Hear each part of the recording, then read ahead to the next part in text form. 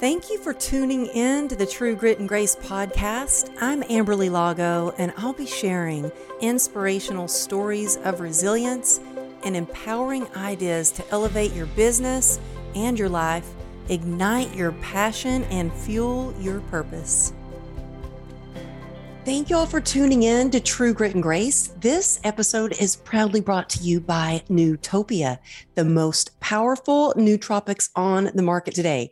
And these nootropic stacks are taking the industry by storm because they're highly effective, and each formula is customized for you based on your strengths, weaknesses, and your goals. So you can get exactly what you need. And your customized formula help you really focus intensely, block out distractions, reduce stress and anxiety, enhance your creativity, boost your memory, and get rid of brain fog, and so much more. And the best part, there's a 1-year guarantee. So there's no risk, zero risk to you to try them for yourself. So here's the deal. If you feel like you're not fully maximizing your potential, both personally and professionally, then you owe it to yourself to try Nootopia's formulas. They're a total game changer. Simply go to nootopia.com/Amberly. That's NOOTOPIA.com/AMBERLY. And make sure you use that special code Amberly so you get your discount. Again, nootopia.com/Amberly. And you can find that link in the show notes. And now enjoy the episode. Hey, y'all. Thank you for tuning in or tuning in again. If you're a first-time listener, you are going to love this episode. I feel so blessed because I have a new friend. He's on the show. It's going to be a real treat for you. Charlie Engle is here with us today, y'all. He's legendary. I mean, there's extreme, and then there's Charlie Engle. And I have his book, Running Man. It's a must read. We'll get into that some more. He has got a documentary that's produced with Matt Damon, and also, I think Matt Damon, I haven't seen that one yet, but Matt Damon also did the narration for it. He's run across the Sahara. He has run across icy volcanoes. There's probably not about anything this man cannot conquer. He's even had a short stint in federal prison. He has overcome addiction. He's coming up on his 30-year sobriety date, and we're going to have a big celebration for that. He's doing a penguin race, and we'll get into that. But I just am so grateful, so honored for you to be here, Charlie. Thank you so much for coming on to the show today. Well, Amberly, that was the best intro I've had in a long time. So thank you very much. It's really a pleasure to be here, and I'm excited about this conversation we're going to have. Well, I saw you on stage, so I got a ticket to go to a Tony Robbins event, y'all. And I was like, I'd never been to a Tony Robbins event. And I just moved here to Dallas, and I bought a couple of tickets for me and my friends, Sarah and Trevor, to go to this event. And sometimes you think that you're going to an event to learn something or maybe see a speaker, and then you get there and I'm like, oh my gosh, Charlie, you were the most amazing speaker. And you even had like a technical difficulty, like the electricity went off during the middle of your talk. And I was like, there he is, king of resilience. You just kept it going. But I was so moved by your authenticity, your vulnerability, and your story of struggle to success. And then even more than that, I was so touched by afterwards when I went to go meet you, just what a huge heart that you have. And so can we just start by saying what an incredible badass you are? And like, was this your first time speaking on a Tony Robbins stage? It was. And I have taken to saying that I guess it was a higher power thing that the power got cut out on me. So because I spent my life sort of telling people that adaptation is the key to pretty much everything. You know, when things are going right, it's easy to be an optimist, but you know, what happens when, you know, somebody literally pulls the plug? And I'm happy to say, at least in that instance, I was able to kind of just you saw me, I basically just kept yelling at the audience. Yes, but because my microphone cut out. Yes. And by the way, I was saying before we started recording, I was like, I haven't even checked email today. I haven't done much of anything except for stick my hair in a ponytail because I couldn't put your book down. And I was like, I just have to get to the end. In the end chapter, I love this. You say, I continue to believe that life is all about adaptation. It's not the circumstances that we are dealt that define us. Instead, the fabric of who we are is crafted by how we react, cope, adapt. And now I have a new mantra that I carry with me. No big deal. I've adapted that mantra, by the way, which comes from your wife, right?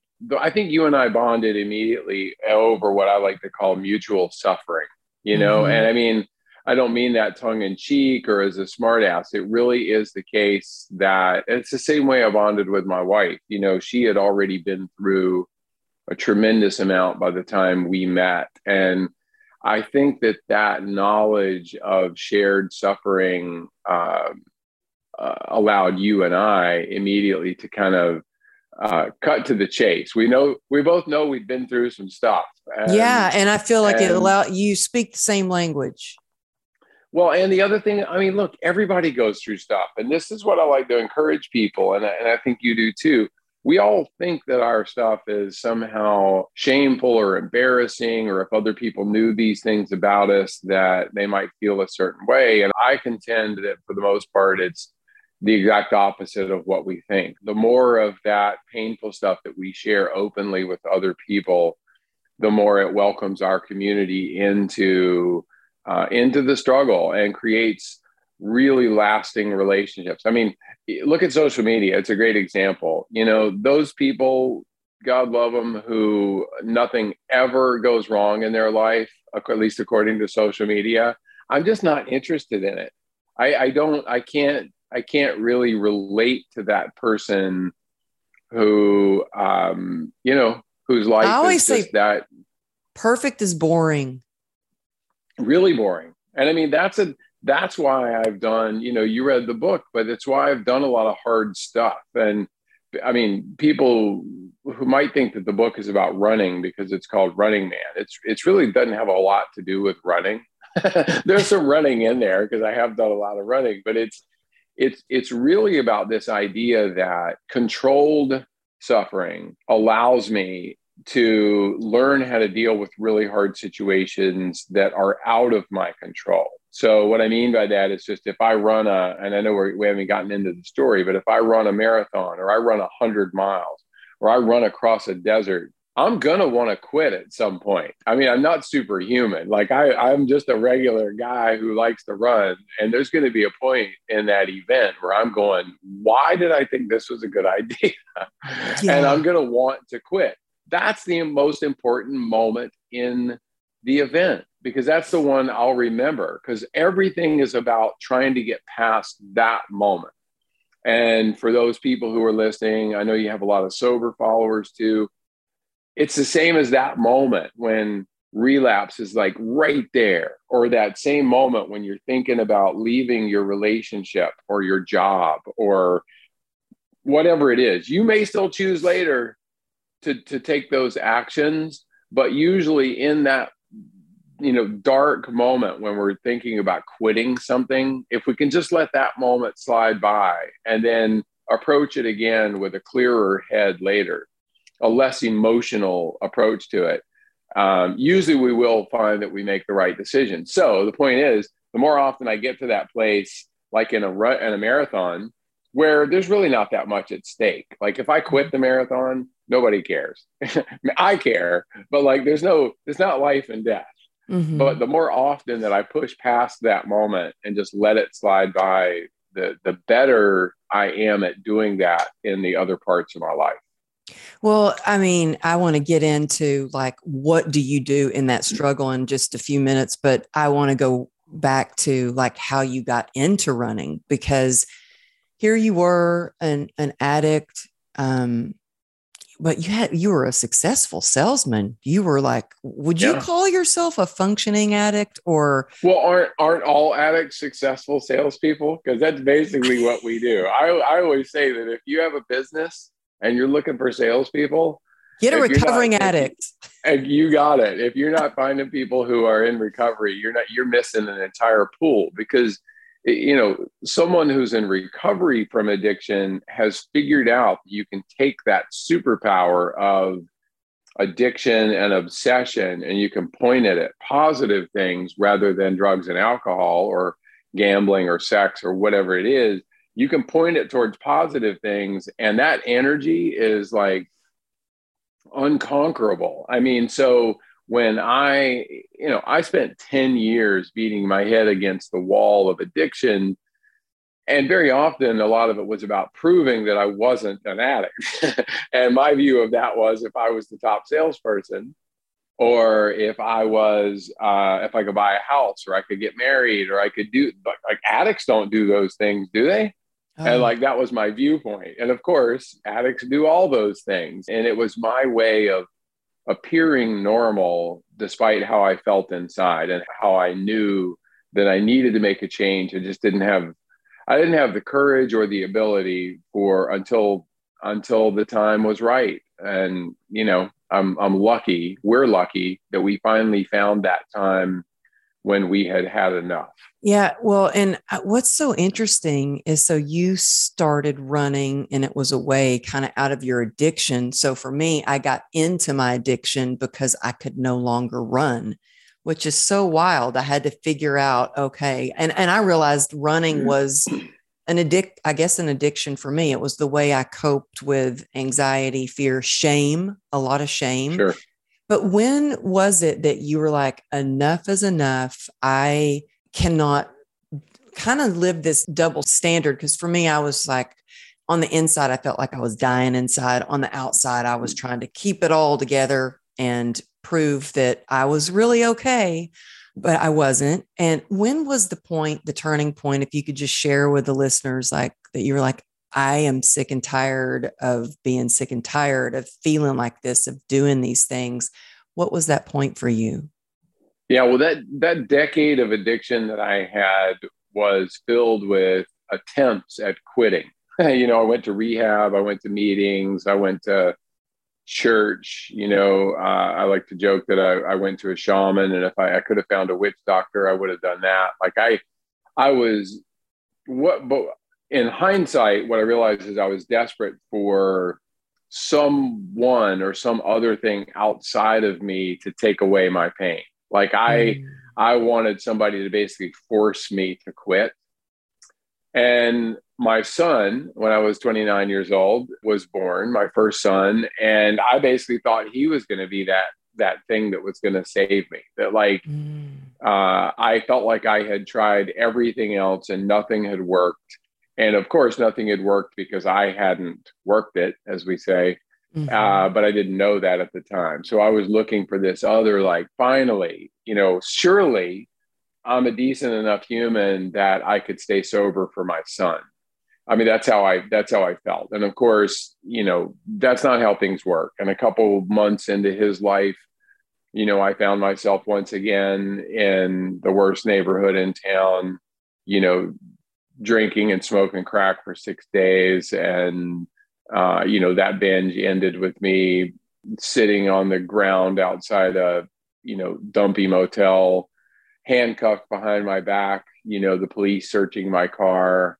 And, I sort of realized in that moment, despite not sleeping for 6 days, I had this epiphany, I guess you could call it. You'd have to call it that. And that is just that nobody's coming to save me. No, my infant son certainly can't save me. My wife couldn't, my bosses couldn't, nobody else could save me. I'm not a particularly religious person personally, but I have a lot of friends who, the church, whatever church that might be, is very important to them. And most of them who are in recovery will also admit that even God can't save you until you're ready to be saved, whatever that might mean to you, until you can hand yourself over to something and say, okay, I obviously don't have the ability to do this. For those 10 years, I just thought I could outsmart this thing. I'm a smart guy, and, I'm all those other people who go to meetings and, turn their life over and do all this stuff. It's like, that's not for me. Well, all the things we tell ourselves, right? Like, and all the promises that I would make to myself. Oh, yeah. Oh yeah. And I was like in the victim mentality for a while. Like, how did a good girl like me end up like this? I was so different from so many people in my family. How could I be an alcoholic? And Charlie, I am married to a cop. He was lieutenant commander. So trying to sneak my drinking, because I was like hiding Yeah. it and sneaking my drinking and living with a Yeah. cop, that took some skill. Yeah. I'd be like, Yeah. oh, me? No, I haven't been drinking.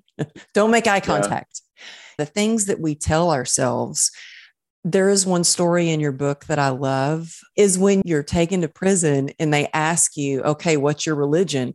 And you're like, I don't really have one. And he's like, okay, but when it comes time for Easter, don't be telling me that you're one thing or you're, a Jew and you want crackers or whatever. And Yeah. I was just laughing in that chapter of your book. It is like Yeah. hilarious. Like you like Yeah. just the real raw conversations that you had. But when you decided to get sober, what did you do at that moment? I had been to, I think what it took for me was that moment of recognizing that nobody could save me until I was ready to take the first steps. And so I'd been to loads of AA meetings up to that point, but I went to a meeting that night. You That night I went to a did. meeting and I got up the next morning and I put on my running shoes and I ran like 2 very painful, awful miles. And as you know from the book, I'd been a runner in high school and even in college. I used running.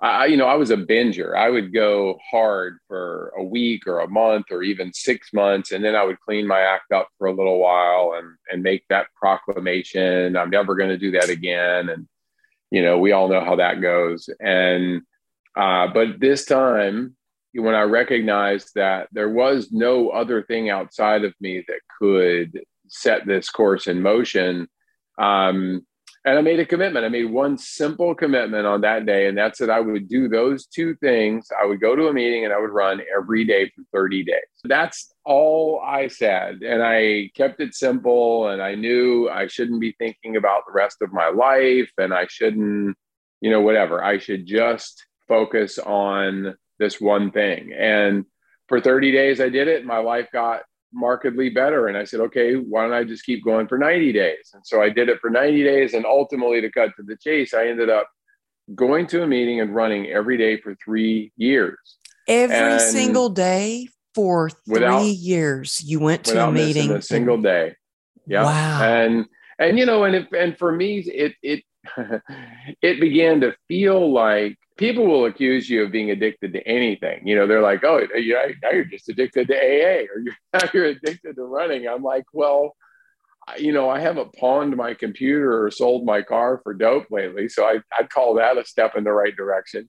I said this on stage at Tony Robbins, and you want to know something? I'd never done it the way I did it there, and I didn't plan it.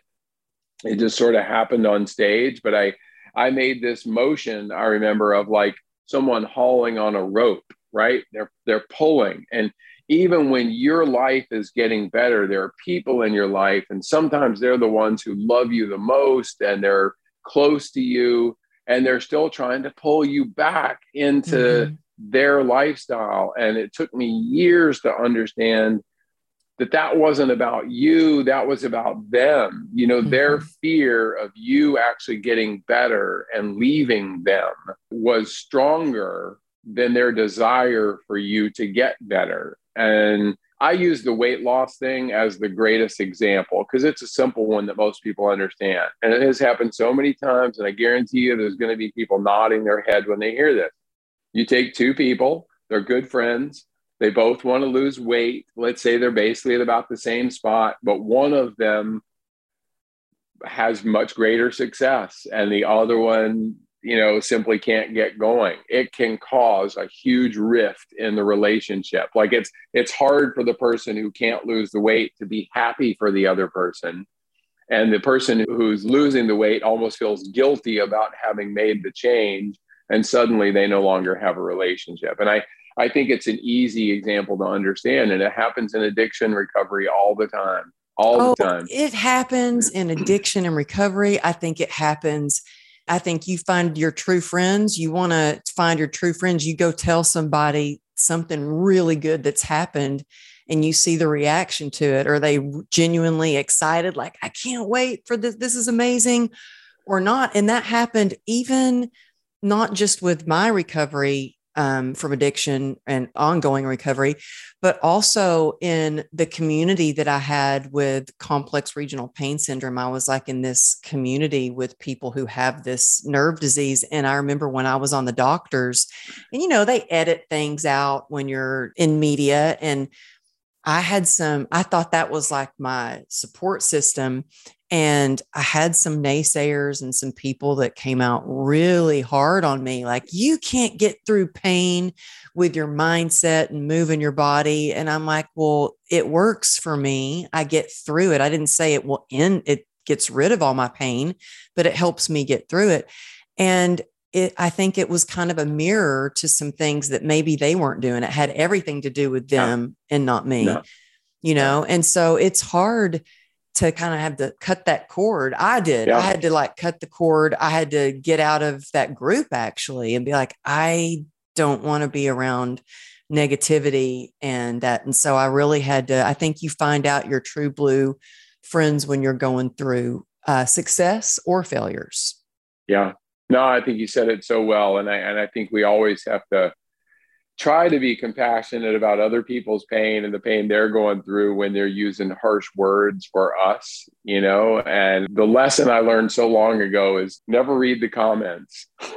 That's kind of a, you know, it's an old rule. And I'm actually not kidding. Whatever I'm on, I love being on podcasts. I love writing things. But when you expose yourself openly and honestly, you know, there are tons of people out there who just seem to live their lives in order to criticize other people. I just had an experience. I just flew back in town. I was speaking at an event in Denver. And I'm not one of those raw motivation kind of speakers. I love your style. I love how you were doing a talk for Google, I think it was. And you were like, I threw out the scripted talk like a couple of days or even the night before. And you said, I just wanted to keep it real, like give it to them straight. And that's the kind of speaker I am. And I definitely have speaking points. And I went over it for a month, you know, going over exactly what I'm going to say. And then I get on stage, and sometimes, especially when you have 45 minutes to an hour, you have a little bit more time. I kind of can get off on a tangent, go over, and then I can reel it back into the topic. But I got really like real, and I shared something that, you know, went on with someone very close to me, how we don't always get the support that we might want from someone that's closest to us, whether it's somebody in our family or a best friend. And I actually had someone get up on stage and make a comment, like a negative comment about that. And I leaned over to this very successful coach that was one of the other speakers. And I said, did you get that from my talk? Did it seem like, you know, this or that? He goes, not at all. I said, I mean, how many people struggle in their relationships when they are achieving success, and it's almost a threat because it does create fear in loved ones, like, oh, are they going to get big? Are they going to leave me? And so it is hard sometimes when you're putting yourself out there. So my next question for you is, how did you start to publicly share your sobriety story? Did you ever have a lot of shame about your addiction, or were you always this like forthcoming and this is who I am? Well, first of all, I'm sorry that happened to you on that stage. You don't do that, you know, to anybody. Even if they disagreed with you, they could have come up to you privately and said, hey, you know, whatever. So that's just, again, one of those lessons that baffles me, that people, no matter what, they were wrong. Like, I mean, and it made them look bad. I mean, so just always it was that. Crazy. Like everybody was like, wow. And I had somebody come up to me and say, you just gave the most inspiring talk I've ever heard. And I cannot believe that other person got on stage and said that about you. I was like, you know what recovery taught me? I tell you what, I wish everyone in the world would study the 12 steps. It really is just such a great way of living. But it taught me that, you know what, obviously there's something that they're going through in their life. And it has something to do with them and not necessarily mean. I mean, I'm more than willing to see my part in things, but I was just like, but be a nice human. But so thank you for that. But I had so much shame about, especially because being married to a cop, he was like, no, you are not an alcoholic. Right. Like, you do not want, don't admit that. Like, because he arrested people like me. Yeah. Or, which by the way, though, I mean, and I know you're way beyond this and all this, but like, that again is like, oh, so, cops don't drink, cops don't like, there's so much to dig into there that this isn't the time or place. But I mean, that actually is the answer to your question you just asked me. It's like, when did I decide I was going to share openly? And it's because it really happened right from the very start. I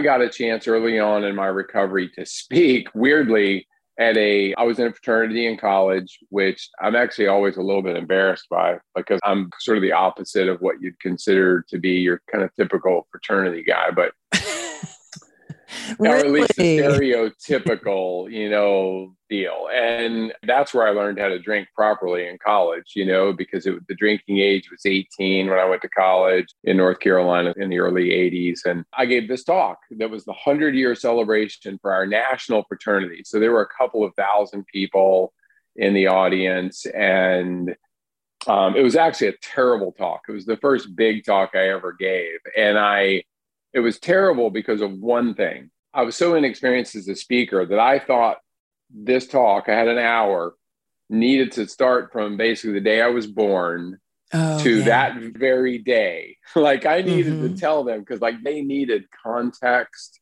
They needed to understand my story. Now, as a much more seasoned speaker, I understand my job is to tell 2 or 3 really good stories, give an overall context. And if people want to learn more about you, there's about 1 million ways they can do that. So, I've changed stylistically, but what I did do was literally dump all of my shit on that stage all those years ago. And it felt so freaking good.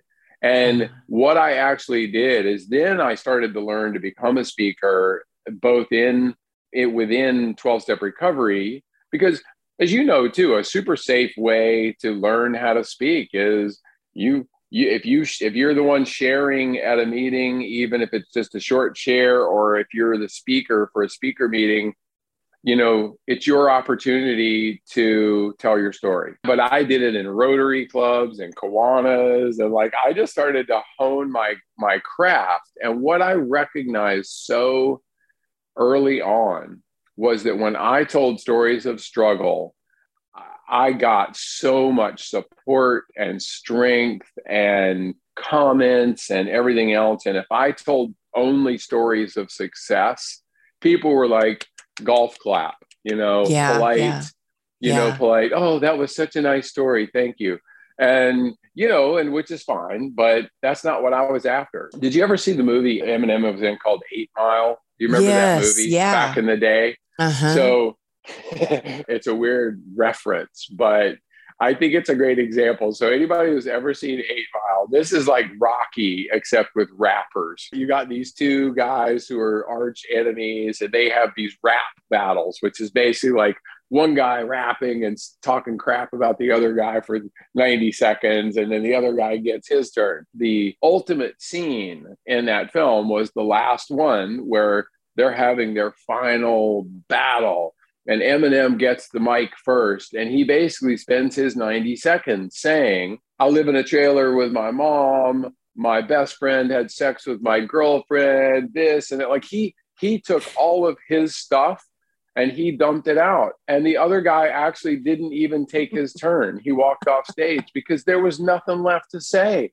It's a really effective way to go through life. If I'm telling you I went to prison and I'm a recovering alcoholic and sometimes I'm an asshole and sometimes like if I'm telling you these things, what is there left for you to say about me? Or it's not exactly. You own it, and then nobody can use it against you. It's so true. And it's like, that's why when I get up on stage sometimes, and I was just talking to one of my sober sisters yesterday on the phone, and I was telling her, I said, every time I would get together with my dad, he would always say, why don't you have a beer? Just have a beer. I'm like, Dad, I don't drink.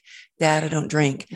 And finally she goes, what made him stop? And I said, I think it was the day that he kept offering me a beer. And I looked at him and I said, Dad, I'm an alcoholic. He was like, oh, not much more he could say to that. Wasn't like he could say, oh, well, can't you just have one or what, So it was like, I put it out there, and there is such freedom in that. Yeah.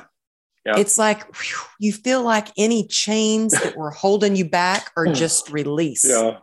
Well, if somebody knew you were allergic to peanuts, they wouldn't keep offering you peanuts. I mean, these are not hard analogies, and yet people with alcohol, because he would be more comfortable if you had a beer.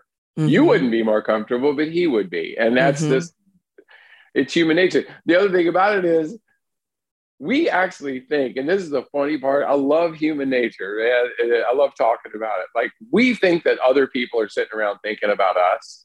Oh my goodness. And you know how much they are actually thinking about us? I mean, basically next to zero. Like, I mean, the same amount that we sit around thinking about other people. I mean, because we're basically self-centered beings on this planet. And so we think that our stuff is so shameful and important and devastating. And if anybody knew it, they wouldn't like us or whatever it is. And I've just found it to be the exact opposite.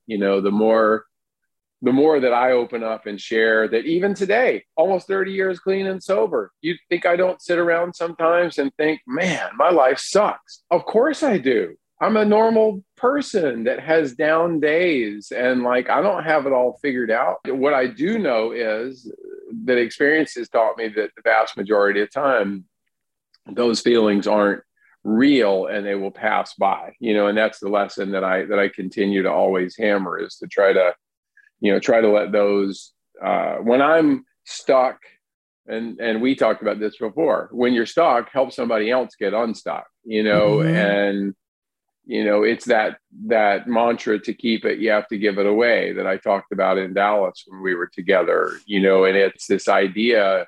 My very first sponsor, he was 75 years old when I got sober at 29, and he only lived a few more years, but he was the one who said, the only thing you can ever do when you feel like your life is going nowhere is help somebody else get where they're wanting to go, and you will magically be transformed out of your own nonsense.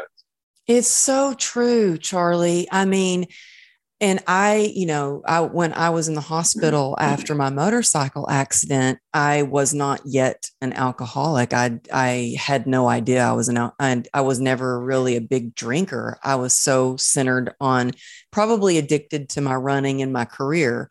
And so in the hospital, I noticed that I would feel better when I would make calls, even though I was in the hospital, didn't know if tomorrow was the day they were going to amputate my leg. When I would make calls to my clients, when I would help the nurses and give them exercise tips, or sit there and let them talk to me about all their troubles and offer them advice like my grandmother would give me, I felt better. So it was a way for me to stop thinking about, the self-pity and I'm a victim, and get out of myself and do good for someone else. So even in the hospital bed, I noticed how much better I felt about that. But so I so appreciate you sharing that sometimes, with all your accolades, with all the amazing things you've done with your best-selling book, with this documentary, all the races, the ultra marathons, the incredible things that you've done, even with almost, nearly 30 years next month of sobriety, that sometimes you go, God, this is hard, or my life sucks, or you have these feelings, and how to get through those moments. Because that's the thing. It's not like we have it all figured out and we're just like, our life is great. It's about the resilience that we have, and the tools and the resilience that we've built up, so that when hard times do hit, we can get through those moments.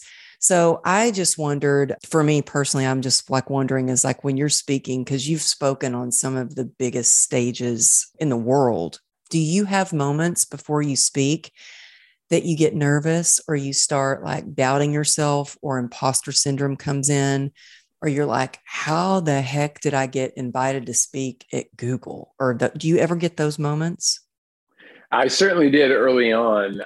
I will say, and it's not, it's not false bravado. I will take 5 or 10 minutes before any big talk, especially, and I'll do some breath work and meditation and praying, even, which is kind of all the same thing.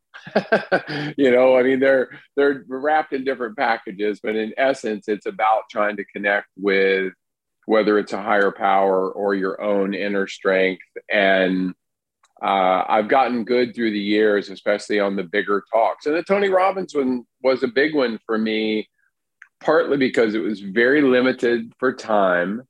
And like you said a little while ago, if I've got an hour, I can kind of verbally wander around and interrupt myself and tell a couple of extra stories. If I've got 25 minutes or whatever it is, it's hard. It's like you have to get right to the point. People can read about the prison stuff. I mean, it was a crazy thing that happened to me, 10 or 12 years ago, long into my sobriety, by the way. Which was crazy because I feel like that was like, it was a terrible. How many people would be locked up if? Yeah, it was a terrible, unfair thing that happened to me about, mortgage fraud, basically. And it was, it shouldn't have happened. It whatever. But part of it was the timing on in the world. It was 2010, and like it was the timing because I'm sure the government was looking for did that. Yeah, the government was looking for people to blame, and and I got stuck. But anyway, the point of that is, when I have a short talk, like 15 minutes, the hardest thing to do, I have to talk about prison. That's the one thing I have to talk about every time. And the reason I say that is I don't ever want someone to listen to me tell, my journey from addiction into sobriety, then into running and doing projects with Matt Damon and, all this kind of stuff. And then they're like, man, that was a great talk. And then they're Googling me. And the first thing that pops up is they see, that I went to prison.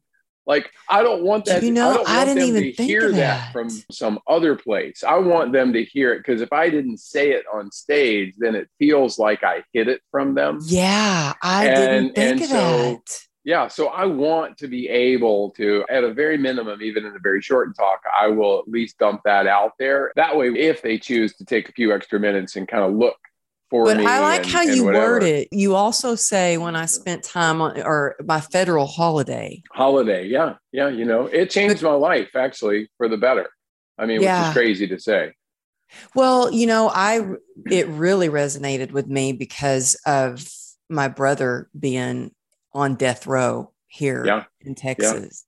Yeah. And so when you shared that, I was like, wow, look at what you did in prison, because I would love to just talk a little bit about, and if y'all want to hear more about how it's crazy how you even ended up there.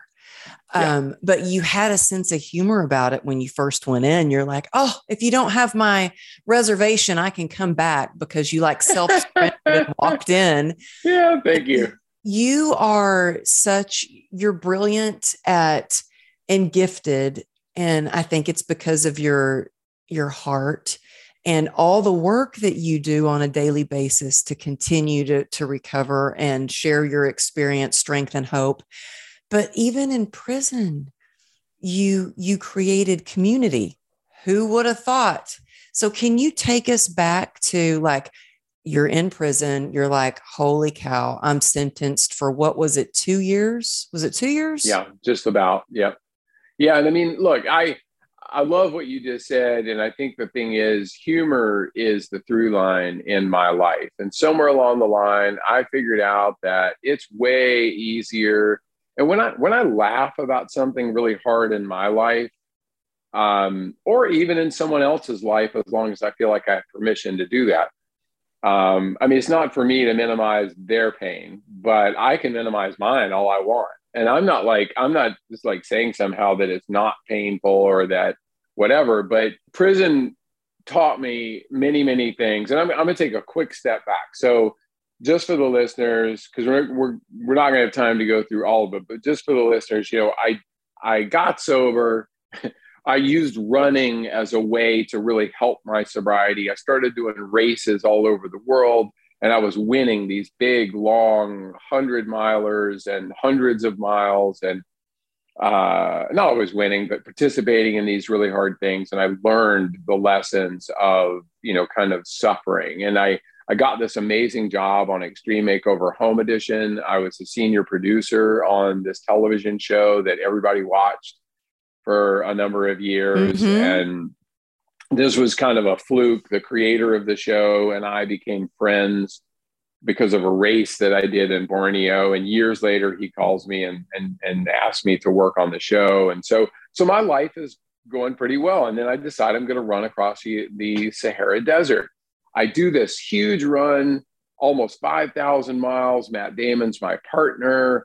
And we could literally do a whole podcast just on the that, Sahara right. Desert. I'm hitting the highlights here, but the Sahara, taught me so many lessons about perseverance and about focusing on the day that you're in. As I always say, the only miles that I could run were the ones that were right in front of me.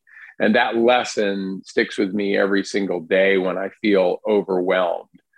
But so I do this run. Matt Damon and I create a clean water nonprofit, which today is called water.org. It's the world's largest clean water nonprofit. And it all came out of this crazy idea that I had that running across the Sahara Desert could be meaningful. And in truth, all I ever wanted to do was just see if I could do it. It was just this thing. And I just wanted to see, am I capable of doing it? So this big thing put me on the map. I got on NPR and the morning news shows, and I got my 15 minutes of fame, and a particular federal agent, an IRS agent in Greensboro, North Carolina, where I live, got interested in me because of the film. Don't know why. I'll never know why. But long story short, I become the only person in the United States, the only borrower in the United States to be charged with overstating my income on a home loan application.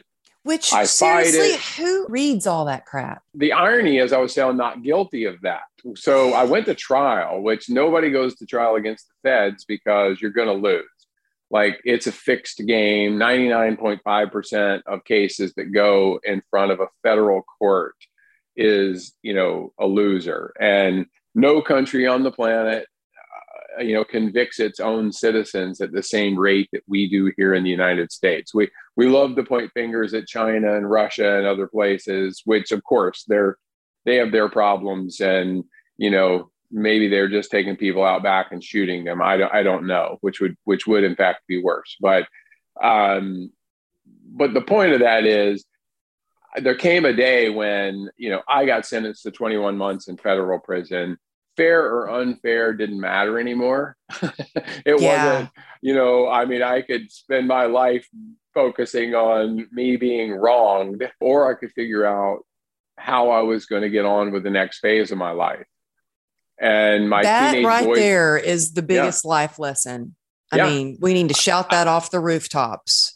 Yeah, because we get so stuck in what happened to us and forget the fact that we still have an opportunity to write the next chapter for ourselves. Nobody else could control my happiness, even in prison. That was completely up to me. As you know, I did what I always do. I started to run. There's 500 men in this prison in Beckley, West Virginia. And there's no running. There's a little path around the recreation yard. But Charlie, I just started to run. I love what you did when you first went in, and you walked in and you're like, do you know how, like, you saw the little path, and you asked somebody, what's the distance on that? And they're like, I don't know. Like, we're in prison. Who cares? Right. Yeah. Yeah, I wanted to know, of course. And we were in lockdown a lot too. So you couldn't go outside, and I would run in place in my cell for 5 or 6 hours at a time sometimes. And I love to tell the story that people, very often thought I was nuts, and sort of being the middle-aged dude in prison that people thought was crazy was actually a good thing, because basically everybody just left me alone. It's like, don't screw with that guy. Something's wrong with him. Something's off with him. He runs in place. But what happened is, the same thing that happens, as I like to say, whether it's in addiction recovery or in other parts of our lives, and that is this idea of attraction rather than promotion, which you know very well. And if you are constantly promoting your lifestyle, people will be repelled by that. Some people might have questions, but in general, what people want to see is you living your life. They want to see the benefits of the things that you're doing. They don't want to hear you talk. If they want to hear more about it, they can ask you, and that's what it's for. And so I'm just running every day. I never one time go up to some guy and say, hey, looks like you got a little weight problem. Why don't you come run with me? Because that would be a really bad idea in prison. Especially in prison. But right. You know what, Charlie? I think that goes even for anybody who's listening that does an MLM for healthy products or supplements or anything. And I see them promote and they're always like holding the drink up or take these vitamins or whatever it is. It's like, if you just show, like, don't sell the product, sell the destination almost. Yeah. Well, everybody knows they're being sold something if you're holding up the product, It doesn't mean you can't show a picture of you drinking the product, but what it really needs to do, there is no such thing as a product that is going to fix your life. I should say that again. Movement, getting out there and doing things is the lifesaver, more than anything else. The supplements, and I told you right before we started, I needed to make myself a green smoothie. I mean, this is my own, I'm not selling that. That's just in my blender in the house. And I live it every day. And I go out and I run. So in prison, even, all I did was run. And people made fun of me. The name of my book is called Running Man. And it's not because I run a lot. It's because some other guy in prison yelled out something that I won't repeat on your podcast because it's, not PG. But that's how Running Man sort of became my nickname. But here's what happened is, over time, people started to see my life being better than their life, even in that terrible situation. And so guys started coming up to me and saying, hey, can you teach me how to run? And by the time I left there, a year and a half later, I had 50 guys in my running group running with me every single day. That's incredible. I had a dozen guys who lost more than 100 pounds. I had 25 guys doing yoga with me out there on the softball field 3 days a week. Who would have thought? Never. When I left, guys were coming up and hugging me and crying, and they're thanking me for what I did for them. That's the lesson of sobriety and sponsorship and of just being of service to others. And we can be of service just by telling our stories and living our lives openly, where other people who are trying desperately to find their way can hopefully take strength from something that I'm doing. That's the lesson there. I didn't do any of it in prison for them. I did it for me because it was my way to get through that terrible situation. I could have sat in my cell and marked off days on the calendar and moped around. And instead, I made the best of the situation. I read books, I exercised, I wrote letters, I talked to guys in prison, many of whom were there for, I thought what happened to me was unfair. You got guys that are in there for 25 years for a tiny little bag of cocaine or something. I mean, something just so small, but they're African American or they're Hispanic. They don't have a lawyer. They didn't speak the language. And the guy's getting 25 years. His whole life is taken away from something. And I think what happened to me is unfair. I know that you relate to this too. What you've gone through in your life is more pain than any person should have to endure. But you know what? You could name me 10 people right now who you've seen their stories and they had it worse than you, or they're not alive because they had the same accident you had and they didn't survive it, which is worse. I mean, it's not hard to figure out the answer to that. Yeah. And I think that sometimes when we can look at our struggles and former struggles that we have overcome, it builds our strength and our confidence to move forward and get through the next and the next, just one day at a time. You have so many incredible stories. And in the book, you have so many incredible stories. I want to celebrate your sobriety coming up. But before we get to that, I wanted to ask you, do you ever have days now where you've thought, oh, I want to drink, or, oh, I want to Hell yeah. escape it. I want to escape this pain. Absolutely. You know what I mean? Look, I'm happy to say that doesn't happen very often. And just a few weeks ago, somebody asked me, and this I'm sure happens to you too. I ask a very open, honest question. It's like, couldn't you just have a beer? And I'm like, yeah, I probably could. Like today, I could probably have one beer. I could probably have one beer tomorrow. I could probably have one, I might do that for a whole year. But I know for sure there would come a day when I would have two beers. I know it 100%. And then there would come a day I'd have 3 and 5 and all the beer, and I would head back down. I just know it. I am not a moderate person. And so no, you're not. Well, so to torture myself with that idea of moderation, it literally is like me sitting around thinking about maybe if I train hard enough, I could win the Boston Marathon. I'm sorry, I'm a good runner. That's not going to happen. I'm not going to win the Boston Marathon. So it's this thing. So I have those days when I sort of think to myself, man, it would be nice to be able to escape into something else. Yeah. And that's what it is. But that's what running is for. I used COVID to become fairly much an expert in holotropic breath work. So I do deep therapeutic breath work every single day. I'll share with you offline some of the things that I'm doing, and you could even share with your listeners, because I just know there are ways for me to reach, in a way, I guess, that same escape of sorts. I can find my way into a peaceful state of mind that's not about blocking anything. Because, of course, drugs and alcohol for me were all about being invisible, having no feelings. Like if I had a feeling, good or bad, I just drank or drugged it away.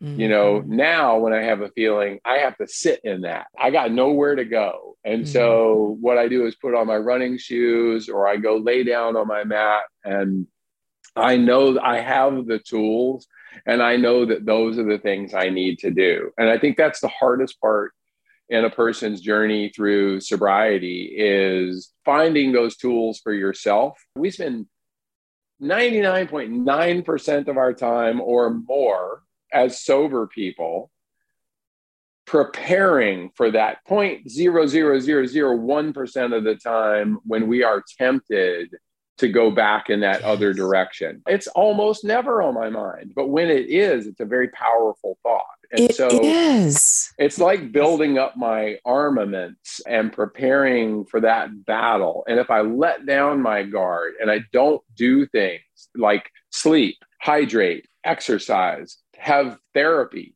talk to other people, be of service to others, if I'm not doing all those things, I'm setting myself up for the out of the blue thing that comes at me that is going to rock my world, and then I'm susceptible to relapse. So I have to always be diligent about making sure that I'm taking those steps every single day, to be as healthy and happy as I can be in preparation for the time when I'm not going to be, because life is going to slam me back down to the ground at some point, because that's just the nature of being human.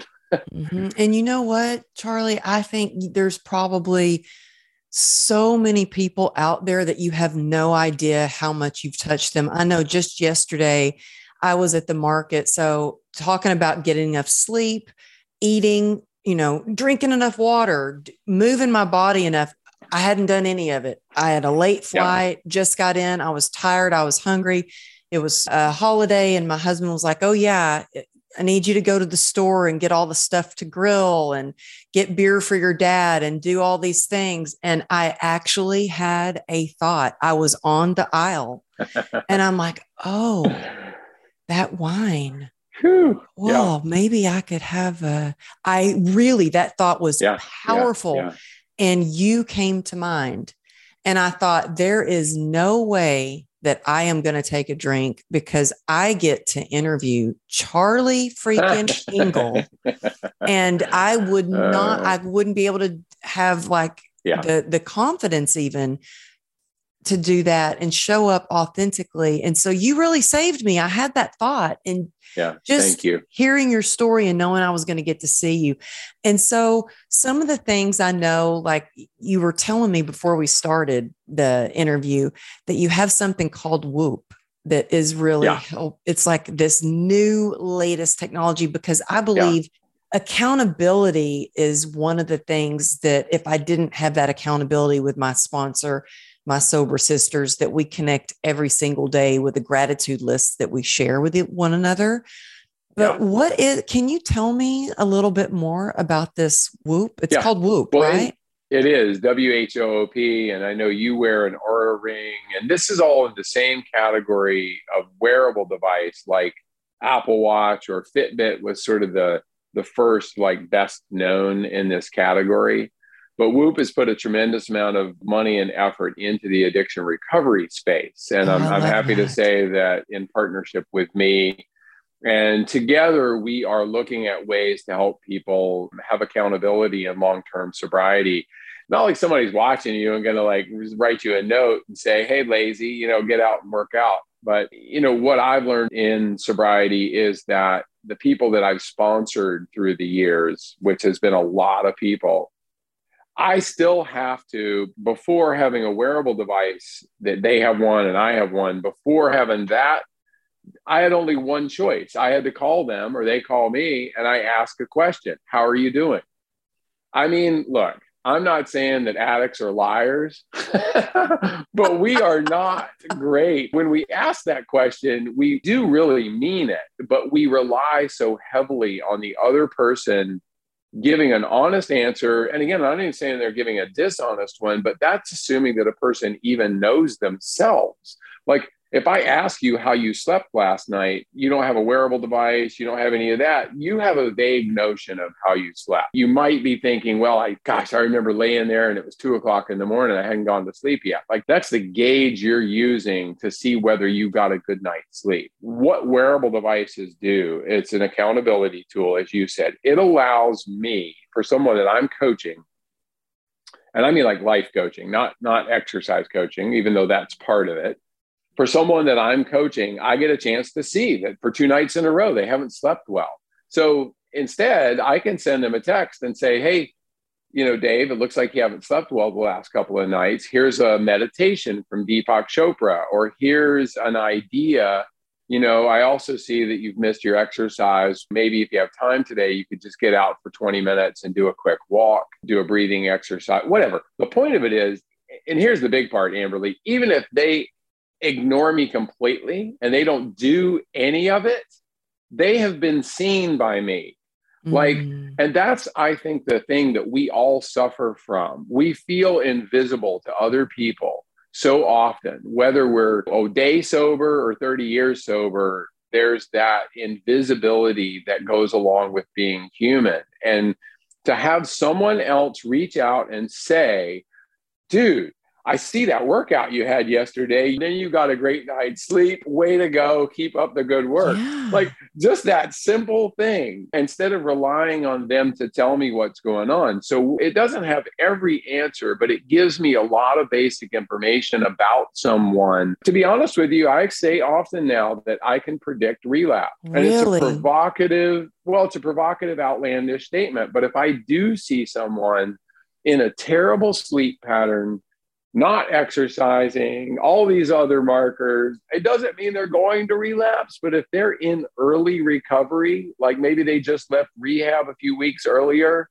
those are all the signs of somebody who's maybe in trouble. And if you can get ahead of that and reach out to them, because maybe they're not being honest with their sponsor, maybe they're not talking to anybody, but if they're willing to let me work with them and I can see those things, I can probably stop the car from crashing before it does. It's so true. And I mean, it's that keeping it basic, never get too lonely, too hungry, or too tired. Whether you're sober curious, or maybe you're an entrepreneur that tends to go all grit and don't give yourself as much grace.